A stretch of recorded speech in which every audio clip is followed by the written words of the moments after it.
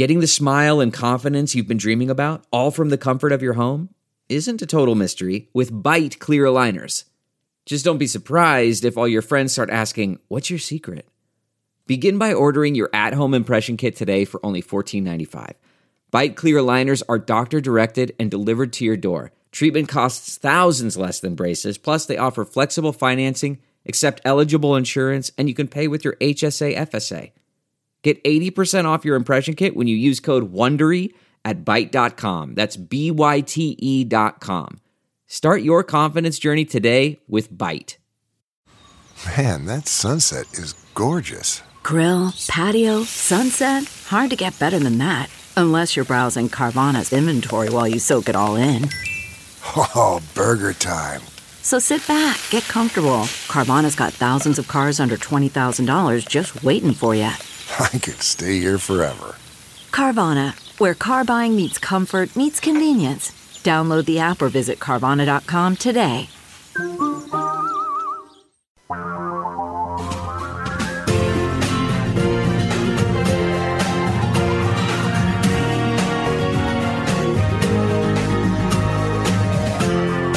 This is the Thom Hartmann Program.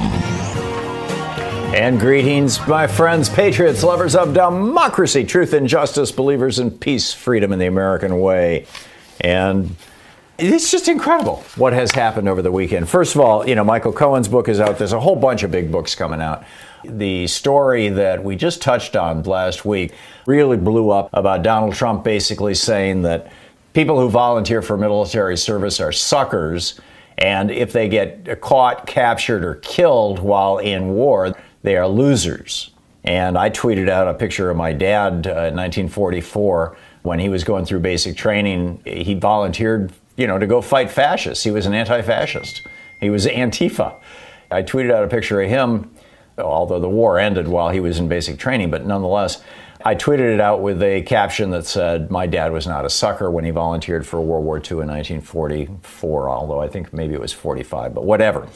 So here we have, a president who is just basically nakedly anti-military.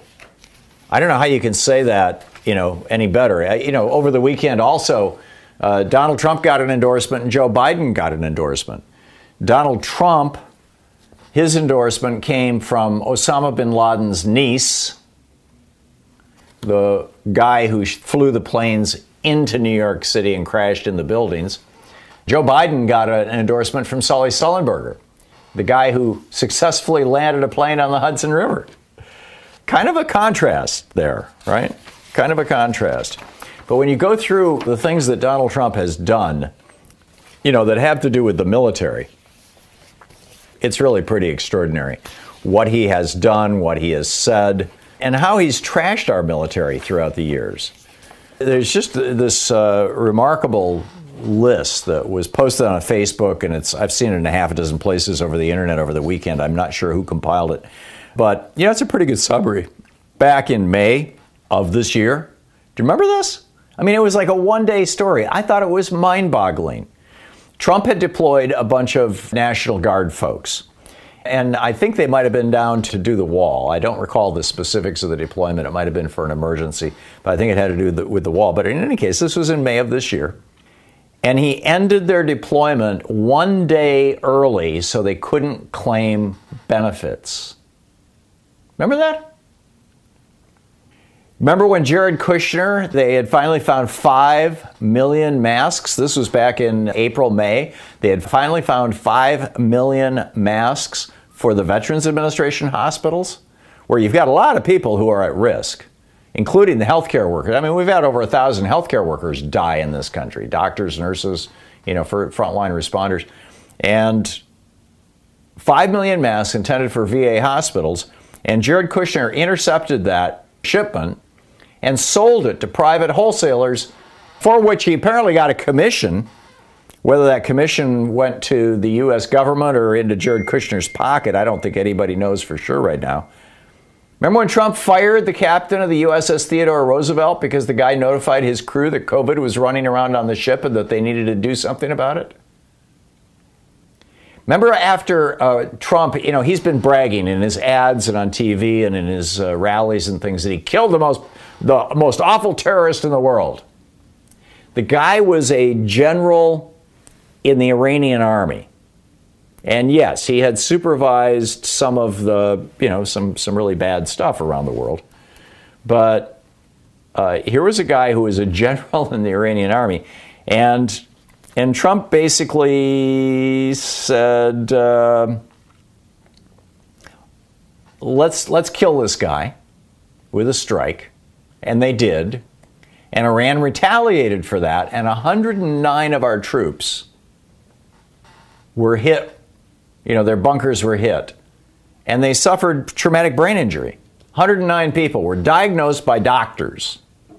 109 veterans, 109 active duty soldiers in Iraq were diagnosed with traumatic brain injury. And Trump said, oh, those are just headaches. Remember that? Remember on July 20th in 2017 when he told a room full of military people that they were babies and crybabies? Remember all the military criminals, people convicted of war crimes that Trump pardoned? And this is just the beginning. I could spend 45 minutes. He had Marla Maples sign a prenup that would have cut off all child support to Tiffany if she joined the military. Seriously. He denied a U.S. Marine who had been in the Marines for 6 years entry into the United States for his citizenship review. He ordered the Navy to rescind medals to prosecutors who prosecuted war criminals. This was last year, July 31st. Children of deployed U.S. troops are no longer guaranteed citizenship. This includes U.S. troops posted abroad for years at a time. So what do you think is Trump's end game? I guess that's my question for the day. What is Trump's end game? What's going on here? What is he trying to do? Umair Haque wrote an extraordinary piece over at eand.com suggesting that what Trump really wants to do, what's really going on here, the reason why he's denigrating our institutions, why he's trashing our people, the bottom line reason why he's doing all this stuff is because he thinks that he can steal the entire country's wealth. Now, I can imagine right now your head kind of exploding as you contemplate what I'm suggesting. But let me just dig into this. What Umair is pointing out is that if you look at essentially right-wing fascistic dictatorships around the world, you look at these countries that have been taken over by strongmen. Look at Hungary. Look at Russia. Look at, Venezuela, if you want to see one on the left. Most of the Stan countries in the Middle East, Saudi Arabia, the United Arab Emirates. You look at countries that have been taken over by dictators, and what happens, or strongman governments, and what happens is they basically steal the wealth of the entire country. If Donald Trump gives Louis DeJoy the post office, Louis DeJoy becomes a billionaire. He gets to be an oligarch. This is how it works in these countries.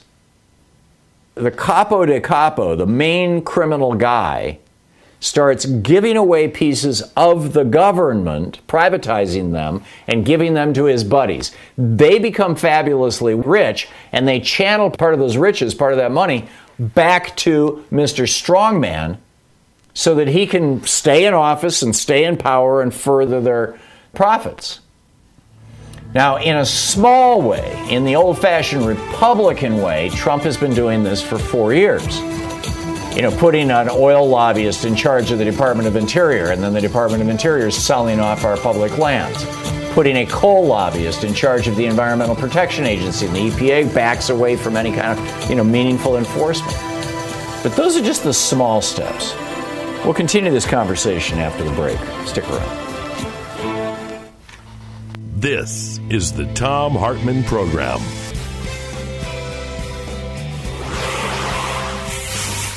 You can help America return to democracy by telling friends and family how to listen to this and other great progressive programs. Tag You're It.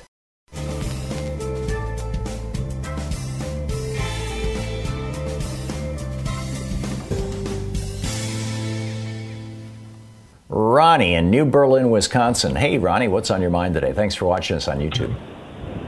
So Trump is frantically saying, I didn't say those things about the military. I didn't say them. They're all liars. And yesterday I posted on one of my right-wing friends' page, she had said, posted pictures of him saluting the military at Dover when the coffins come home and whatnot. And her comment was, he shows a lot of respect, more than any other president.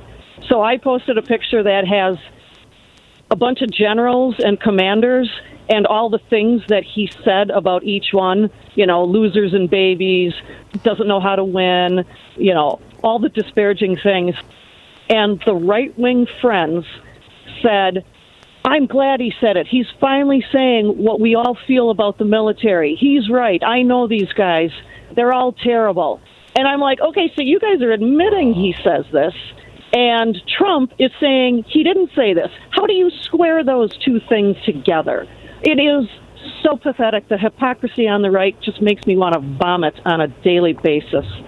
Ugh. Well, what it's turned into, Ronnie, is tribalism. Yeah. It's like family. I mean, if somebody attacks somebody in my family, even if I know that person did something wrong, I'm going to defend them, within reason. And what Trump has succeeded in doing by using emotion rather than reason. And this has always been his principal thing. He doesn't go to reason. He doesn't go to logic. He doesn't go to, here's the plan, here are the steps, here's the flow chart. He never talks about any of that stuff, which is the normal stuff of governance. Instead, he does the stuff that dictators, tin pot dictators, and strongman and autocrats do. And that is he appeals to emotion. Be afraid. They're coming to get you. They don't like you. They're up to something. I mean, blah-de-blah-de. This is the kind of stuff that Donald Trump has been campaigning on, and it's the kind of stuff that creates a cult, essentially. And I think that's what you're up against, Ronnie. You're dealing with cult members.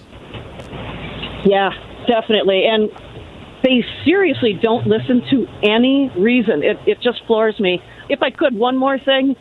Sure. I'm hopeful that Biden's going to win, but I am afraid that if he does win, Trump will not shut up. He will be tweeting every single day. He will be, Biden should do this, Biden should do that. That's not the decision I would have made. And we'll never get any healing.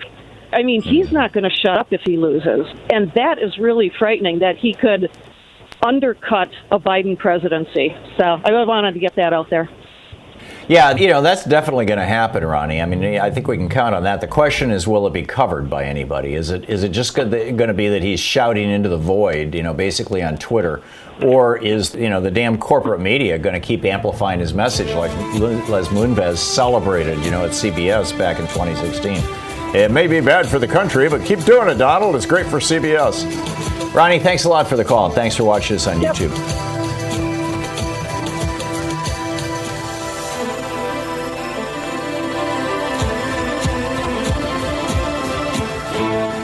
So every week we do a special video. It's available over at TomHartman.com. And I'm talking about the relationship between Donald Trump and Fox News. Trump's liberate these states with Democratic governors tweets, which seem to be actually calling for like armed revolt or asking, his crazy followers to, let's send some pipe bombs or something like one already has to Democrats. He did that 2 minutes after watching a Fox News segment basically saying the same thing. Fox News is programming the brain of the president, and their programming was, basically developed by Roger Ailes to infuriate people. This outrage as a way of holding people so that they can sell advertising. Over at TomHartman.com. Check it out. Thanks so much.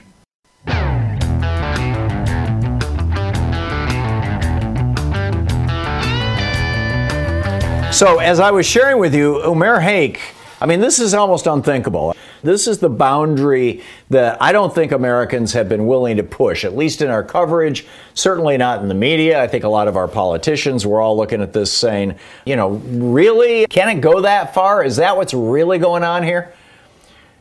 There's a couple of narratives about who Donald Trump is and what he's trying to do and why he's trying to do it. And, one of the principal narratives is that, he's struggling to maintain his presidency because he's making money off the presidency. He's got people staying at his Trump hotel in Washington, D.C. If you want to visit Trump in the White House, you have to stay in his hotel. I mean, it's not a written rule, but everybody gets it. And the rooms in the hotel, I mean, whenever something like that happens, they jack the price up from $400 to $1,000 a night, or in that neighborhood. Their ballrooms and things, they raise the prices when the government is paying for things. Trump, redirects airplanes to Scotland when they're on their way to the Middle East to refill so that their service members can stay overnight in Trump hotels. I mean, he's figured out a way to profit off the presidency, as have all of his grifter kids. The entire Trump crime family is making big bucks off the presidency. And a good chunk of that, by the way, is several of the super PACs that I'm getting emails from almost every day begging me for money on behalf of Trump. And I don't believe for a minute that money is going into any kind of election campaigning. I think it's going into Trump and his buddies' pockets. So there's that narrative that he's hanging on to power because it means he can continue to make, maybe a couple $100 million a year, here and there by exploiting the presidency. And that narrative makes sense. It's easy. Then there's the second narrative, and that second narrative is that what he's trying to do is avoid going to jail. That Letitia James, the Attorney General of New York, is coming after him. Cy Vance, who I believe is the DA in New York City, is coming after him. The district attorney for tax fraud and for other crimes. Michael Cohen is out now. Cohen actually went to jail for committing a crime, a tax and election crime, on behalf of Donald Trump. He paid off Stormy Daniels. That's what he's in jail for, or was in jail. He's out on furlough right now because of COVID. But Michael Cohen went to jail because he committed a crime on behalf of Donald Trump in New York State. So New York is coming after him. So the second narrative is that Trump is getting so desperate and so freaked out that he's willing to actually encourage people to kill each other in the United States right now because he doesn't want to go to jail and he doesn't want his kids to go to jail because that's all going to be the logical consequence of his losing the election. So that's the second narrative. The third narrative, the one that no one's touching, I think may actually be the real narrative. It might be the reason why Bill Barr is willing to sacrifice his reputation for all of posterity, why Louis DeJoy is in there taking crap as Postmaster General. I mean, this might be the reason why almost everything that is going on is going on. Why Trump has put lobbyists in charge of virtually every federal agency. I mean, even Mark Esper, the guy who's running the Pentagon, used to be a lobbyist for Raytheon. Every single federal agency has now, well, arguably, maybe there's one or two that don't, but to the best of my knowledge, every consequential federal agency is now being run by somebody whose principal goal or interest is to profit from that agency. I think the one exception you could make is the Department of Education, because Betsy DeVos is a billionaire with 10 mega yachts, but she's got an ideology, which is destroy public schools and replace them with for-profit charter schools. And her family trust is invested in these charter schools. So, okay, she's in on it too. It's not just ideology. And as Omer Haik points out, how much is the American economy worth? $20 trillion. Now, Trump claims he's a billionaire. He's probably actually deeply in debt. We don't know. We hopefully soon we'll be getting the paperwork from Deutsche Bank. But no matter what, he thinks that he can steal the entire country's wealth. Oh my, what a day, huh? Jessica in Chicago. Hey, Jessica, what's on your mind today? Thanks for watching Free Speech TV. Hi, Tom. When you first talked about a civil war, I thought that was crazy, but now I agree. I think that Trump's trying to incite a civil war between blue and red states. And I want to say I loved on one of your shows when you said we can't have a war if nobody shows up. And I think Portland should paint that in the street and not show up. And then Trump's occupied force and the Booger Boys be there. Yeah, It was a line from an old Country Joe and the Fish song What if they gave a war and no one showed up? It was a rhetorical question, but I think it's a brilliant question. And my preference would be, well, I think people showing up in the streets and people protesting is a good and healthy thing. But when people start lighting stuff on fire, they lose me. I don't know how to say it beyond that, but, spot on. Thanks a lot for the call, Jessica. Robin in Kingston, Washington. Hey, Robin, what's up? Hey, Tom.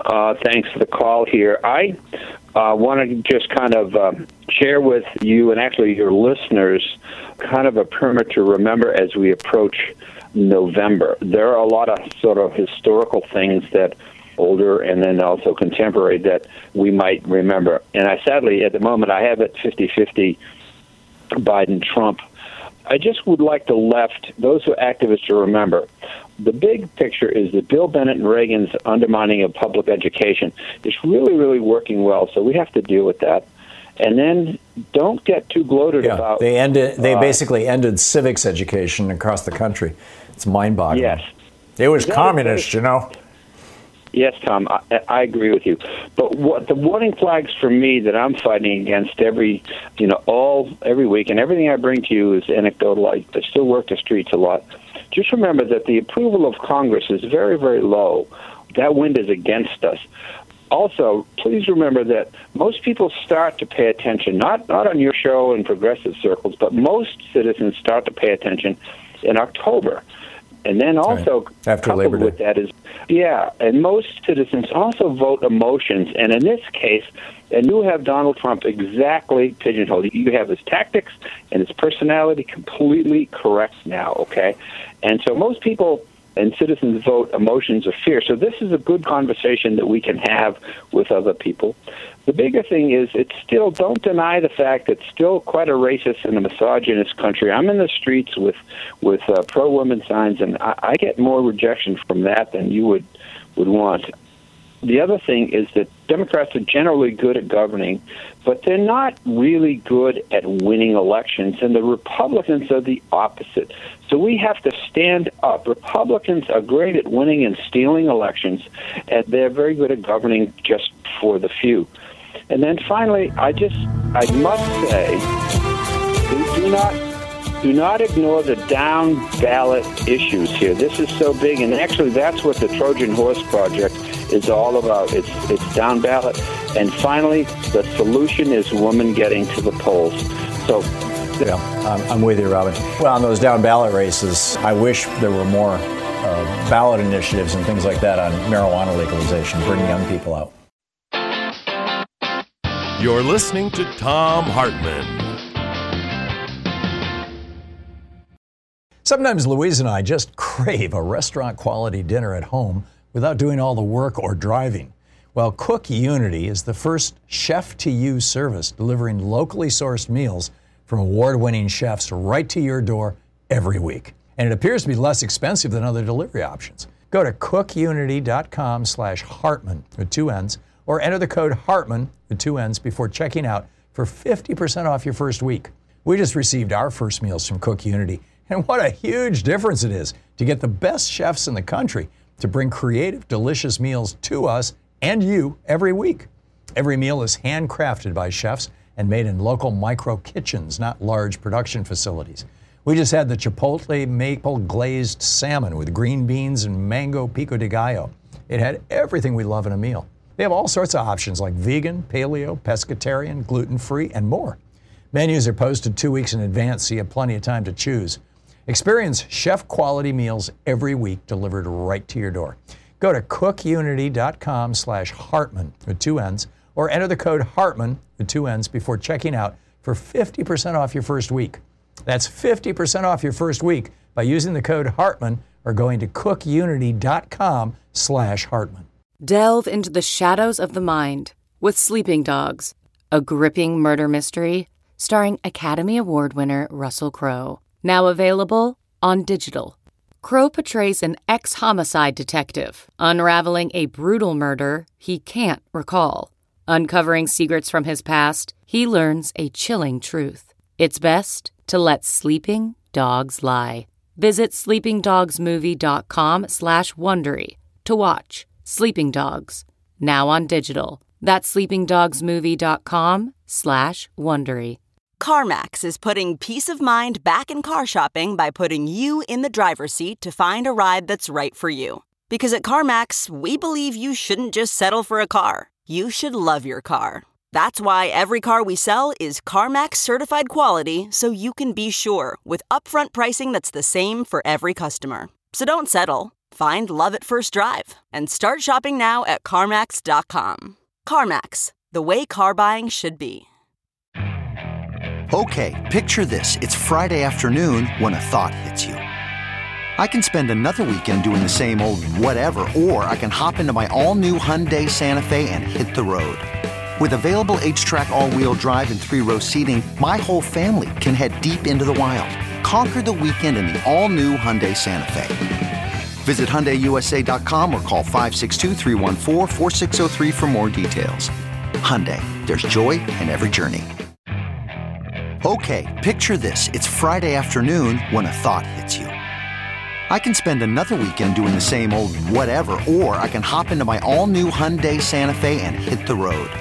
With available H-Track all-wheel drive and 3-row seating, my whole family can head deep into the wild. Conquer the weekend in the all-new Hyundai Santa Fe. Visit HyundaiUSA.com or call 562-314-4603 for more details. Hyundai, there's joy in every journey. We're reading today from the Thom Hartmann Reader here at Thom Hartmann University. This is from page 13. The title is The Story of Carl.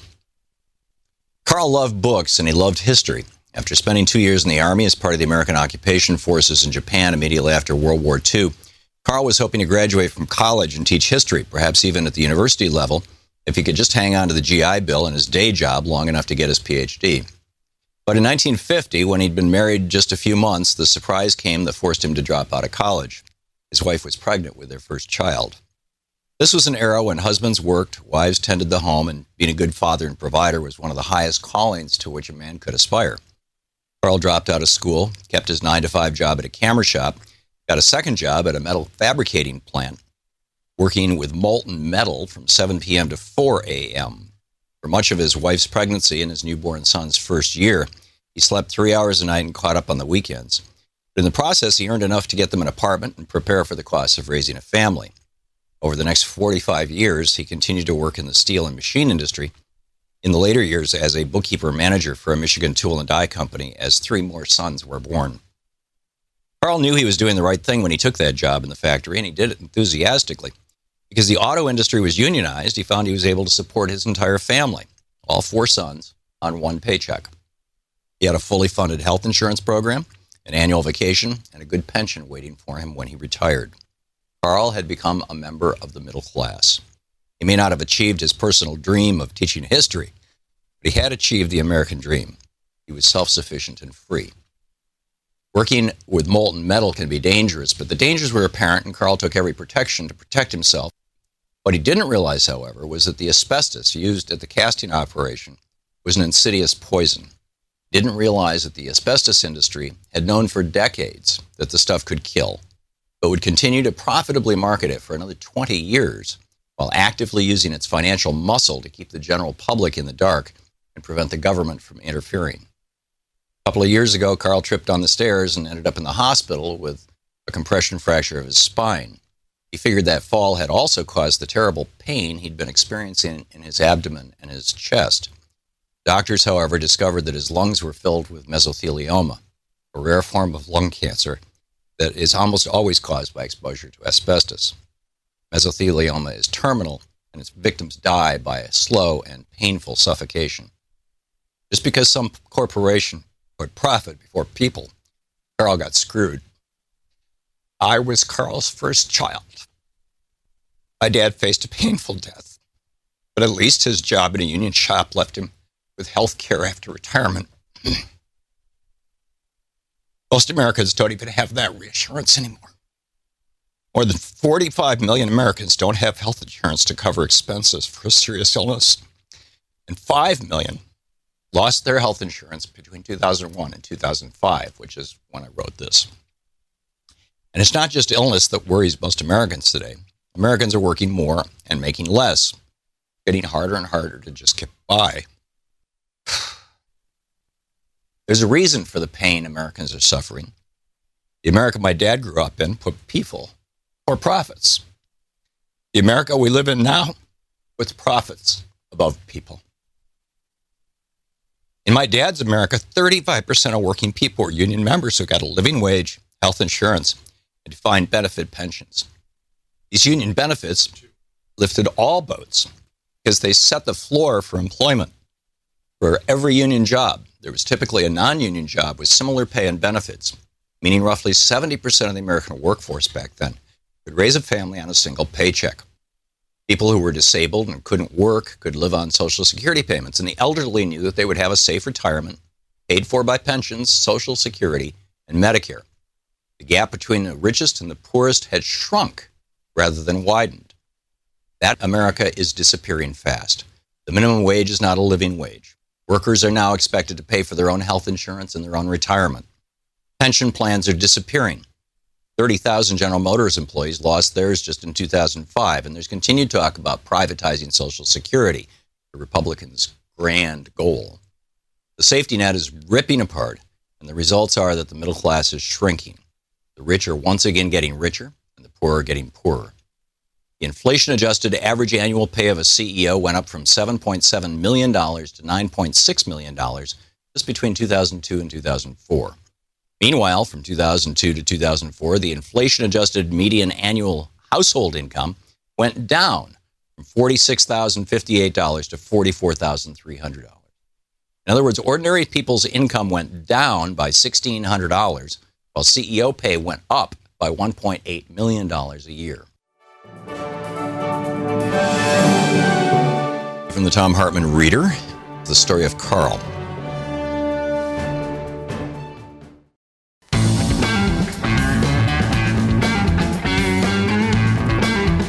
And Thom Hartmann here with you and Adam in Asheville, North Carolina. Hey, Adam, what's on your mind today? Yeah, hey, Tom. How you doing? Thanks for taking my call. I was just thinking there seems to be this resistance toward doing anything about election tampering from foreign governments. And I'm wondering, now that it's really come out more clearly that we have Iran and China, not just Russia, doing that, and it seems to me that both Iran and China would probably prefer a Biden administration over a Trump administration. Adam, let me just stop you right there. Iran and China are not interfering in our elections. If you look at both the Senate Intelligence Committee report, which was signed off on by all the Republicans on the committee, a committee led by a Republican, it explicitly says that the Iranians and the Chinese are not involving themselves in our elections. The Russians are involving themselves in our elections. Adam, the story that you're telling is coming from Donald Trump. When the Intelligence Committee and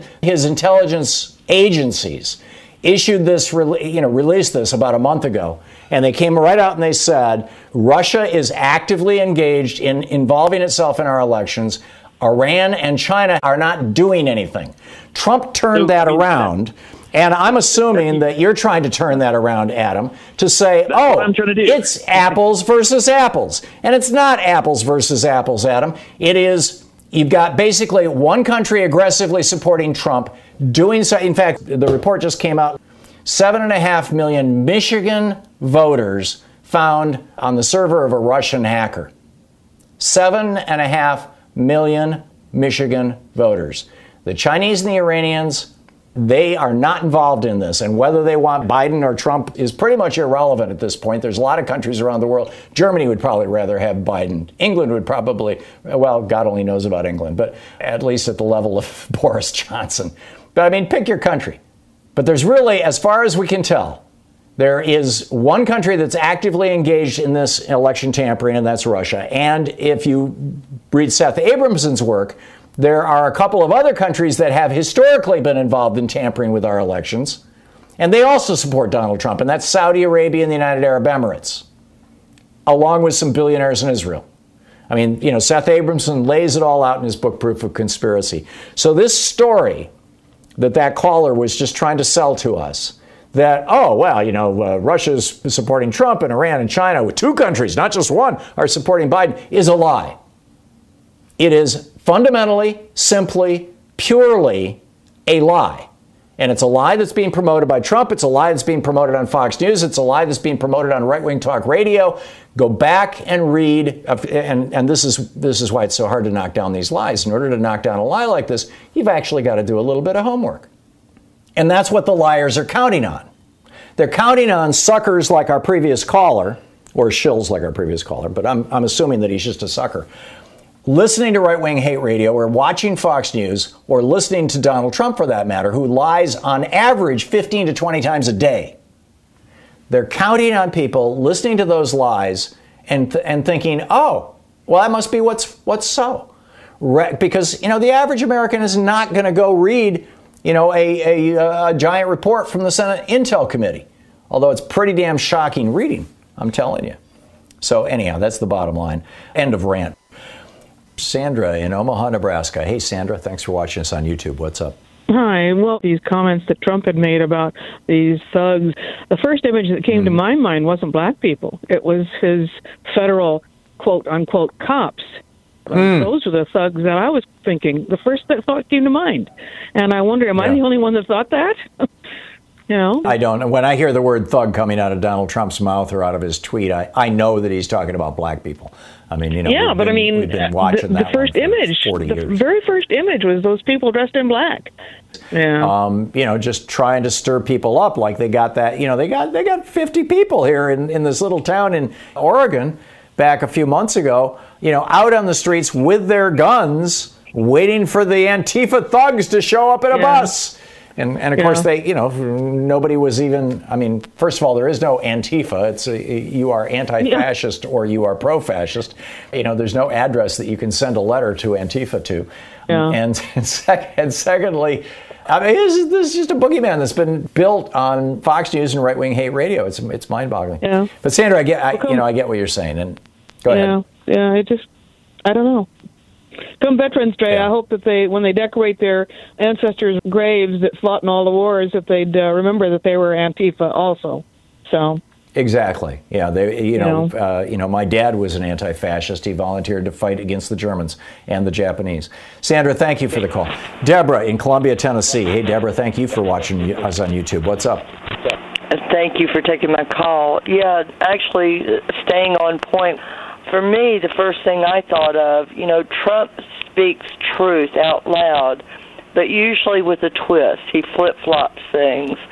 And when he was accusing these thugs or BLM of getting into planes dressed in black, it occurred to me that it might be a militia that's been put together by Eric Prince, boarding planes and sent to racially charged areas. Eric Prince has, as we know, is tied strongly with Trump and his campaign. He has donated millions of dollars.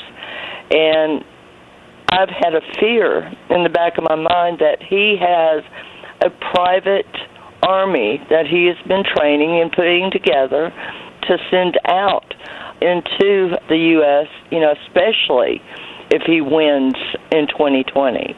So I just wanted to know your thought on this, and could this possibly be, little pieces of Eric Prince being tied to this? I think it could be, Deborah. I think it could be. And if they're developing a secret army or an armed militia in addition to the ones that we know about, then that could be, that might even be Donald Trump's October surprise. Nothing would surprise me at this point. Deborah, thank you for the call. Spot on. Quick math. The less your business spends on operations, on multiple systems, on delivering your product or service, the more margin you have and the more money you keep. With higher expenses on materials, employees, distribution, and borrowing, everything costs more. NetSuite is the #1 cloud financial system, bringing accounting, financial management, inventory, HR, all into one platform and one source of truth. With NetSuite, you reduce IT costs because NetSuite lives in the cloud with no hardware required. It's accessible from anywhere. You cut the cost of maintaining multiple systems because you've got one unified business management suite. You improve efficiency by bringing all your major business processes into one platform, slashing manual tasks and errors. Over 37,000 companies have already made the move. So do the math. See how you'll profit with NetSuite. By popular demand, NetSuite has extended its one-of-a-kind flexible financing program for a few more weeks. Head to netsuite.com/Hartman with 2 N's. netsuite.com/Hartman. That's netsuite.com/Hartman. Okay, picture this. It's Friday afternoon when a thought hits you. I can spend another weekend doing the same old whatever, or I can hop into my all-new Hyundai Santa Fe and hit the road. With available H-Track all-wheel drive and 3-row seating, my whole family can head deep into the wild. Conquer the weekend in the all-new Hyundai Santa Fe. Visit HyundaiUSA.com or call 562-314-4603 for more details. Hyundai, there's joy in every journey. What makes a life a good one? Is it the adventure you have? Or the friends you find along the way? Maybe it's pursuing your passion while striving to protect, defend, and save what you believe in every single day. So, what makes a life a good one? In the Coast Guard, we think it's all of the above and more, but you'll have to find out for yourself. Visit gocoastguard.com to learn more. I normally find bras to be so uncomfortable and constricting, but Skims has changed that. You know I love Skims underwear, so I finally tried their bras, and Skims has delivered again. Skims bras are worth the hype for the amazing shape and support they give, but what I wasn't expecting was how comfortable they are too. I've tried so many bras in the past, and the main issue that I have is that they weren't supportive enough, to the point where they felt slouchy. I love my Skims wireless form bra because it's so comfortable and supportive. The older I get, the more I care about actually being comfortable in what I wear every day. And with my wireless form bra, I no longer have to sacrifice my comfort for the support I need. Shop Skims bras at skims.com, now available in 62 sizes, 30A to 46H. Plus, get free shipping on all orders over $75. If you haven't yet, be sure to let them know we sent you. After you place your order, select podcast in the survey and select our show in the drop-down menu that follows. This is the Thom Hartmann Program. Our book today in the Thom Hartmann Book Club is Proof of Conspiracy, How Trump's International Collusion is Threatening American Democracy by Seth Abramson. This is from the introduction. In late 2015, after Donald Trump has formally announced his candidacy for president, a geopolitical conspiracy emerges overseas, whose key participants are the leaders of Russia, Israel, Saudi Arabia, the United Arab Emirates, Bahrain, and Egypt. These 6 men decide that Trump is the antidote to their ills. For Russia, U.S. sanctions. For Israel, the lack of Arab allies. For Saudi Arabia, the United Arab Emirates, Bahrain, and Egypt, perceived threats emanating from Iran. The conspirators commit themselves to doing whatever is necessary to ensure that Donald Trump is elected. Trump's presidential campaign is aware of and benefits from this conspiracy both before and after the 2016 election. On March 19, 2018, British journalist David Hurst, the former chief foreign leader writer for The Guardian, publishes the most important report of his career. Hurst, at one time the Moscow bureau chief at The Guardian, is now editor-in-chief of his own publishing venture, a London-based Middle East watchdog called the Middle East Eye. In the spring of 2018, he reports the existence of a years-long, continent-spanning conspiracy that will eventually envelop the President of the United States, the Red Sea Conspiracy. This book denominates the conspiracy Hurst uncovers as the Red Sea Conspiracy for the simple reason that it is hatched on a yacht in the middle of the Red Sea, a seawater inlet of the Indian Ocean bordered by, among other countries, Saudi Arabia and Egypt. One imagines that in his many years as a correspondent and commentator for The Scotsman, The Huffington Post, Al Jazeera, El Arabi, El Jaid, TRT World, which is Turkish, Masr al-Aghan, Egypt, and The Guardian, Hurst never thought he'd stumble on a story as far-reaching in its implications as the Red Sea Conspiracy. But he did, and what he found could change the course of history. This book chronicles the events around the globe that preceded and followed the fall 2015 origin of the conspiracy, with a special focus on how the conspiracy prompted Donald Trump and his aides, allies, and associates to covertly collude with 6 countries, both before and after the 2016 presidential election: Russia, Saudi Arabia, the United Arab Emirates, Israel, Bahrain, and Egypt. Events that began on the Red Sea in 2015 now influence President Trump's foreign policy toward all of these countries, toward other countries not involved in the conspiracy, such as Qatar and Iran, and more broadly toward Europe, Asia, and the Middle East. The story of the Red Sea conspiracy begins with a man named George Nader. As reported by Hearst in the Middle East Eye, toward the end of 2015, Nader, then an advisor to the Crown Prince of Abu Dhabi, Mohammed bin Zayed Al Nahyan, known as MBZ, convened with his patron's permission a summit of some of the Middle East's most powerful leaders.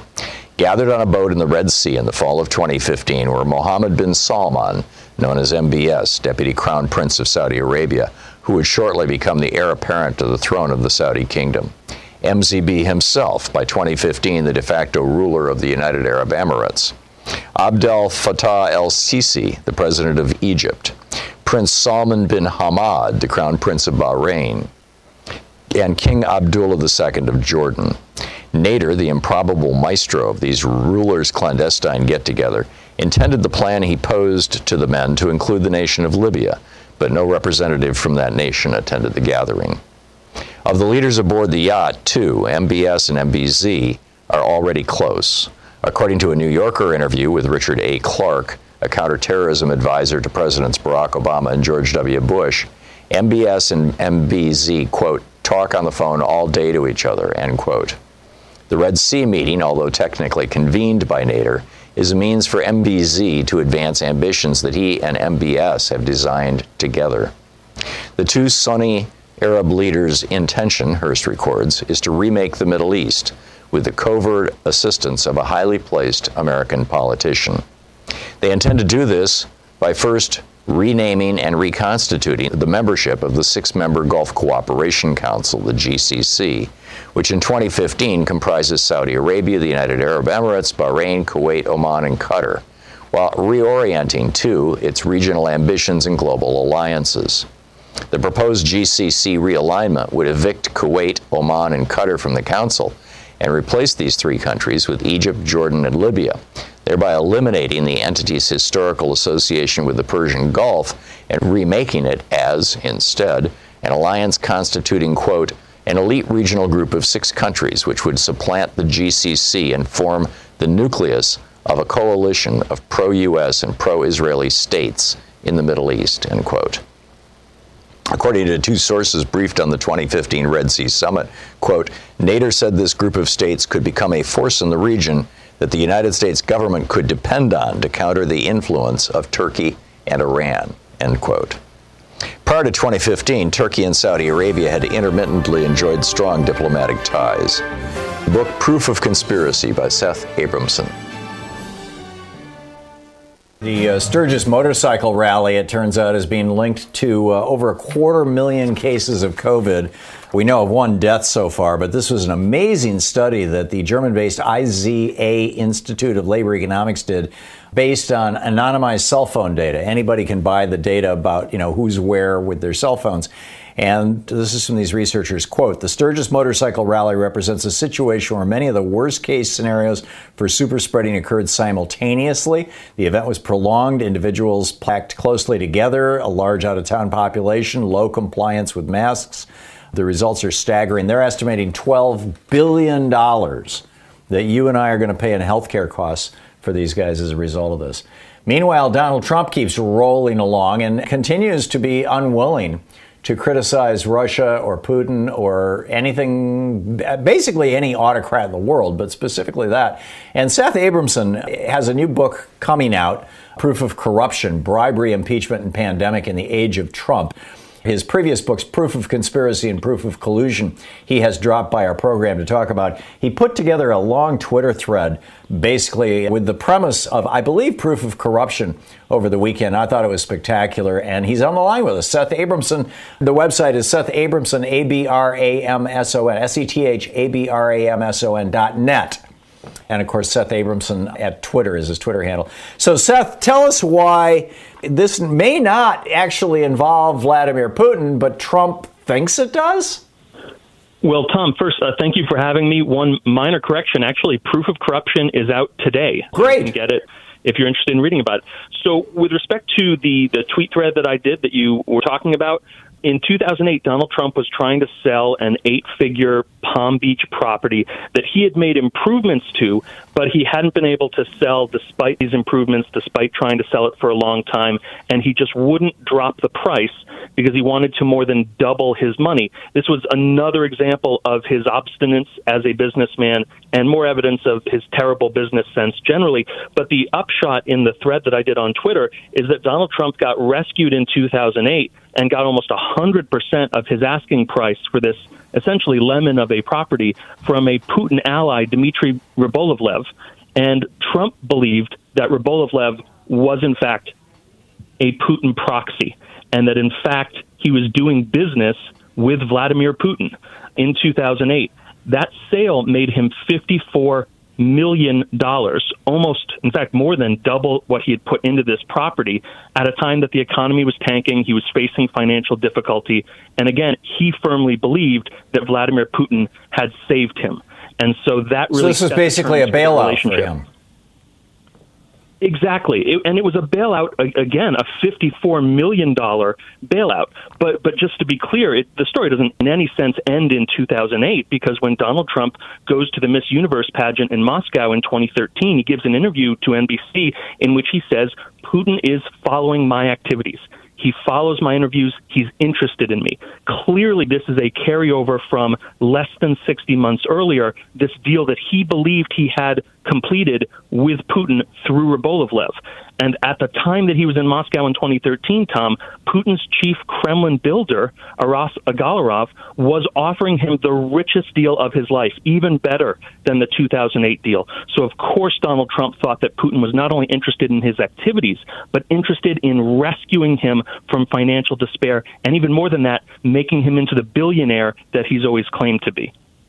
So why would a billionaire oligarch basically hand Donald Trump a $54 million check during a major recession when Trump was out of cash and freaking out and maybe looking at another bankruptcy in 2008? Why would a Russian oligarch do that if it wasn't at the direction of President Putin?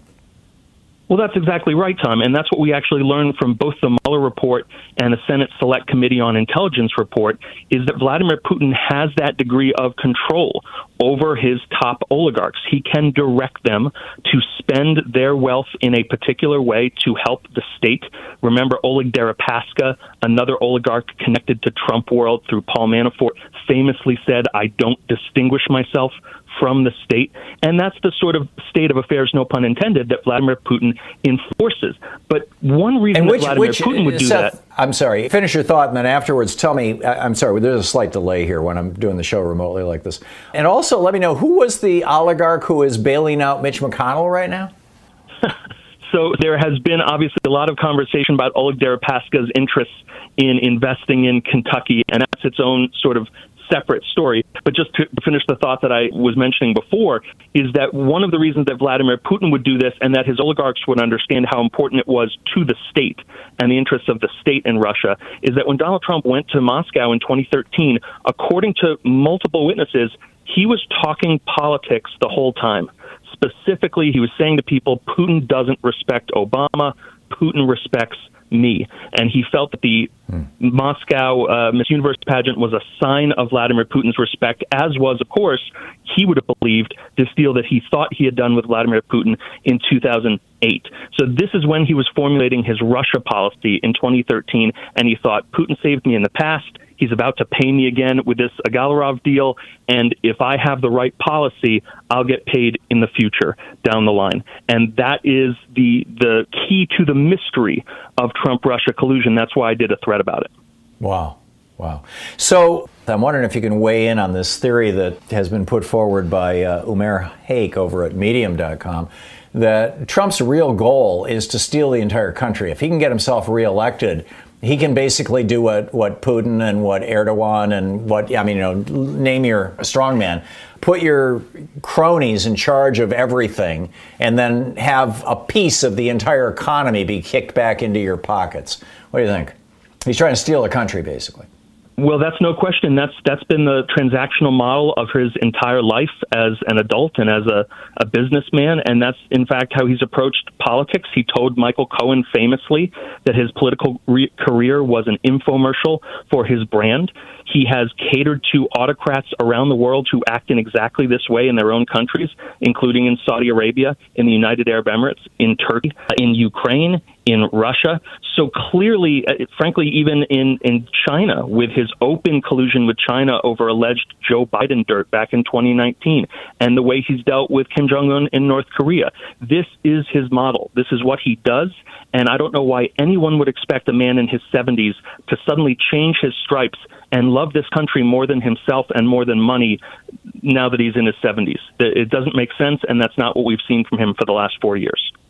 The three competing theories are, number one, he's trying to stay out of jail. Number two, he's trying to make a little money, and he's trying to, he's profiting off the presidency, basically.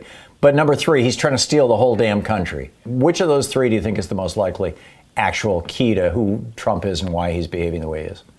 I think there's some truth to all of it. He appears to be a malignant narcissist, so he wants power. He wants autocratic control over the country. Therefore, he wants to steal in that sense.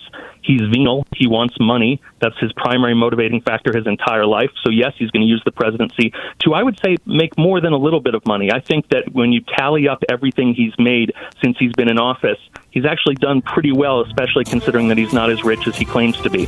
So I think all three are true.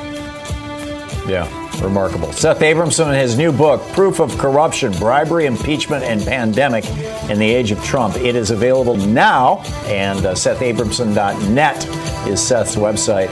And, of course, his Twitter handle, Seth Abramson, Abramson. Thanks a lot, Seth, for dropping by today. Thanks for having me, Tom. My pleasure. We'll be right back. This is the Thom Hartmann Program. What do you think Trump's game is here?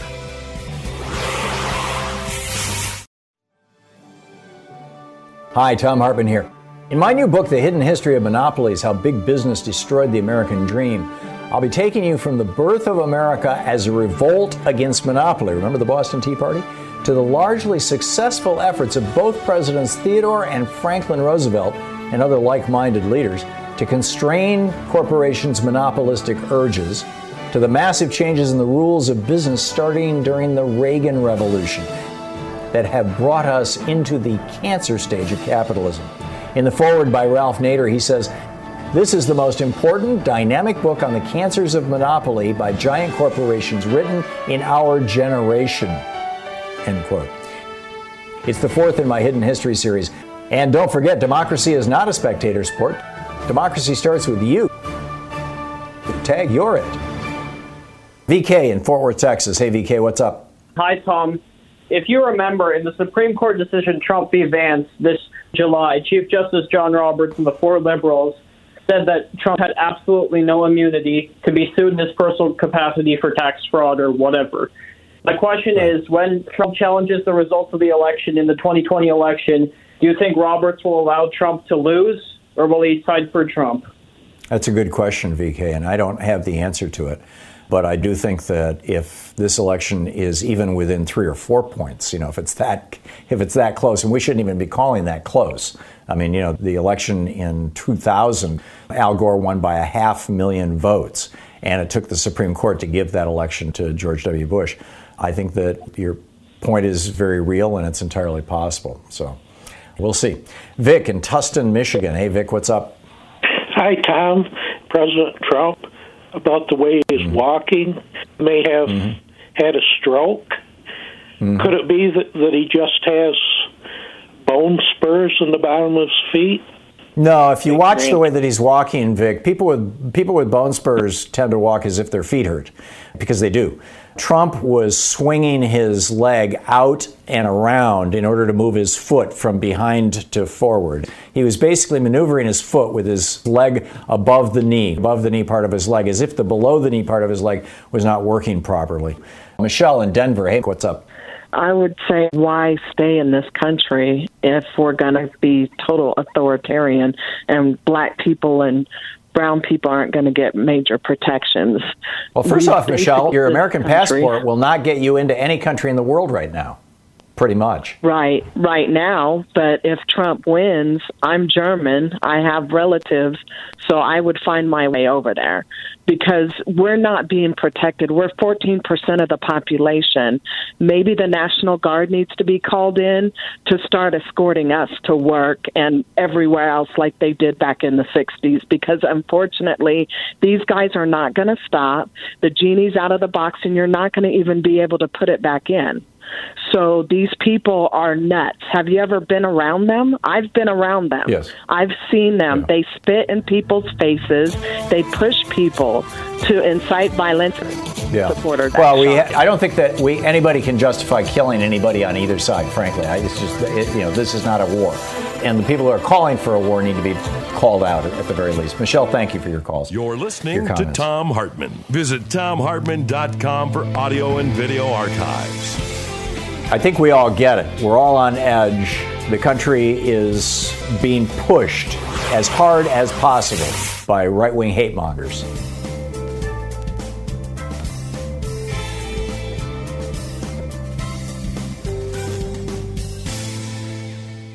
So back in 2016, the election year, Donald Trump was not yet president. He was just running a scam university, Trump University. That year, and Barack Obama was president, that year, Corinthian Colleges and ITT Technical Institute, two scam for-profit colleges, went out of business and ended up leaving thousands, maybe tens of thousands of students just basically screwed. No degree, no job, and massive amounts of student debt. So President Obama and the Secretary of Education put together this plan.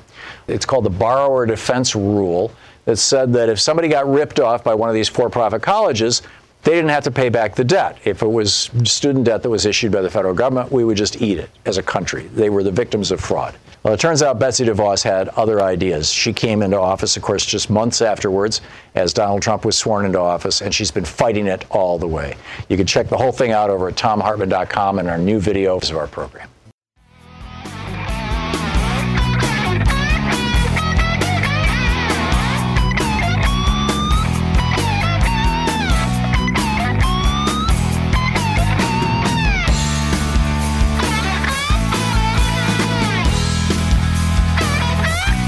This is the Thom Hartmann Program.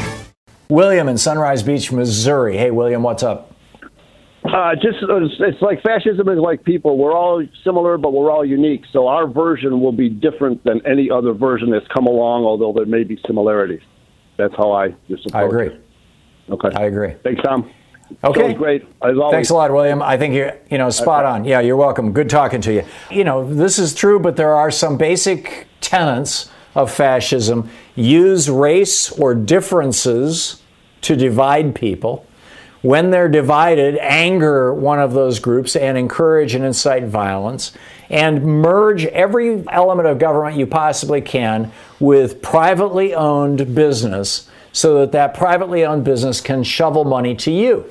This is what Hitler did. It's what Mussolini did. It's what Franco did. It's what, pick your dictator, right? It's what Erdogan's doing in Turkey. It's what is being done in Hungary. It's what's being done in Russia. It's what Modi is in the process of doing in India right now. That's fascism. And that's what Donald Trump has been doing for 4 years here. He just hasn't been as effective as he could have been, although he's done immense damage already to our country. Joyce in Garland, Texas. Hey, Joyce, thanks for putting up with my rant. What's up? Why are we putting up with this man? This man has called every military person a loser, a sucker, and he didn't do anything. I have uncles, my whole family was in the military, and half of them died for our freedom. Is this going to be another Russian deal like he wants to play Putin? So I think he's stepped in it here, Joyce. I think he's stepped in it. I think that this is a guy, his father sent him off to, they call it a military academy, but it had no affiliation with the military. It was just a private school where everybody wore a uniform that looked like a military uniform, and they hired a bunch of ex-military people. So they were pretend military. But nonetheless, the discipline was pretty rough there, and Donald hated it. They sent him off. His parents, his mom wanted to spend every summer in Scotland so that she could be a rich socialite, and she hated his father. And his father hated him. He didn't want him around. He was this, obnoxious ADD bully, ass, basically, kid. And so he sent him off to this so-called military academy. And I think out of that, Donald just grew to hate anything having to do with uniforms. And it's why, he threatened his first wife, Ivana, that, and Don Jr., that if Don Jr., there was actually a point where Don Jr. was thinking of joining the military. And Donald Trump said, if you do that, I'm going to cut you off from the inheritance. I'll disown you. He wrote into his prenup with Marla Maples that if the child that they had together ever joined the military, all the money would be cut off. I mean, I think it goes back to his experience in the so-called military-styled academy. But he has never hidden it. It's just that there's never been a spotlight shined on it. And now that The Atlantic has done this article and other newspapers have picked it up, I think veterans all across America are going, what the hell? And rightly so. Joyce, I'm with you. This is an outrage. My father was not a sucker when he joined the U.S. Army to go fight fascists in 1944. He was not a sucker, and neither were any of his colleagues. The suckers are the people who are still walking around with Trump signs. We'll be back tomorrow, same time, same place. In the meantime, don't forget, democracy is not a spectator sport. It requires all of us. And once again, let me say, however you're getting this show, please take a moment to support that vehicle. Let them know that you're listening. Tag You're It. We'll see you tomorrow.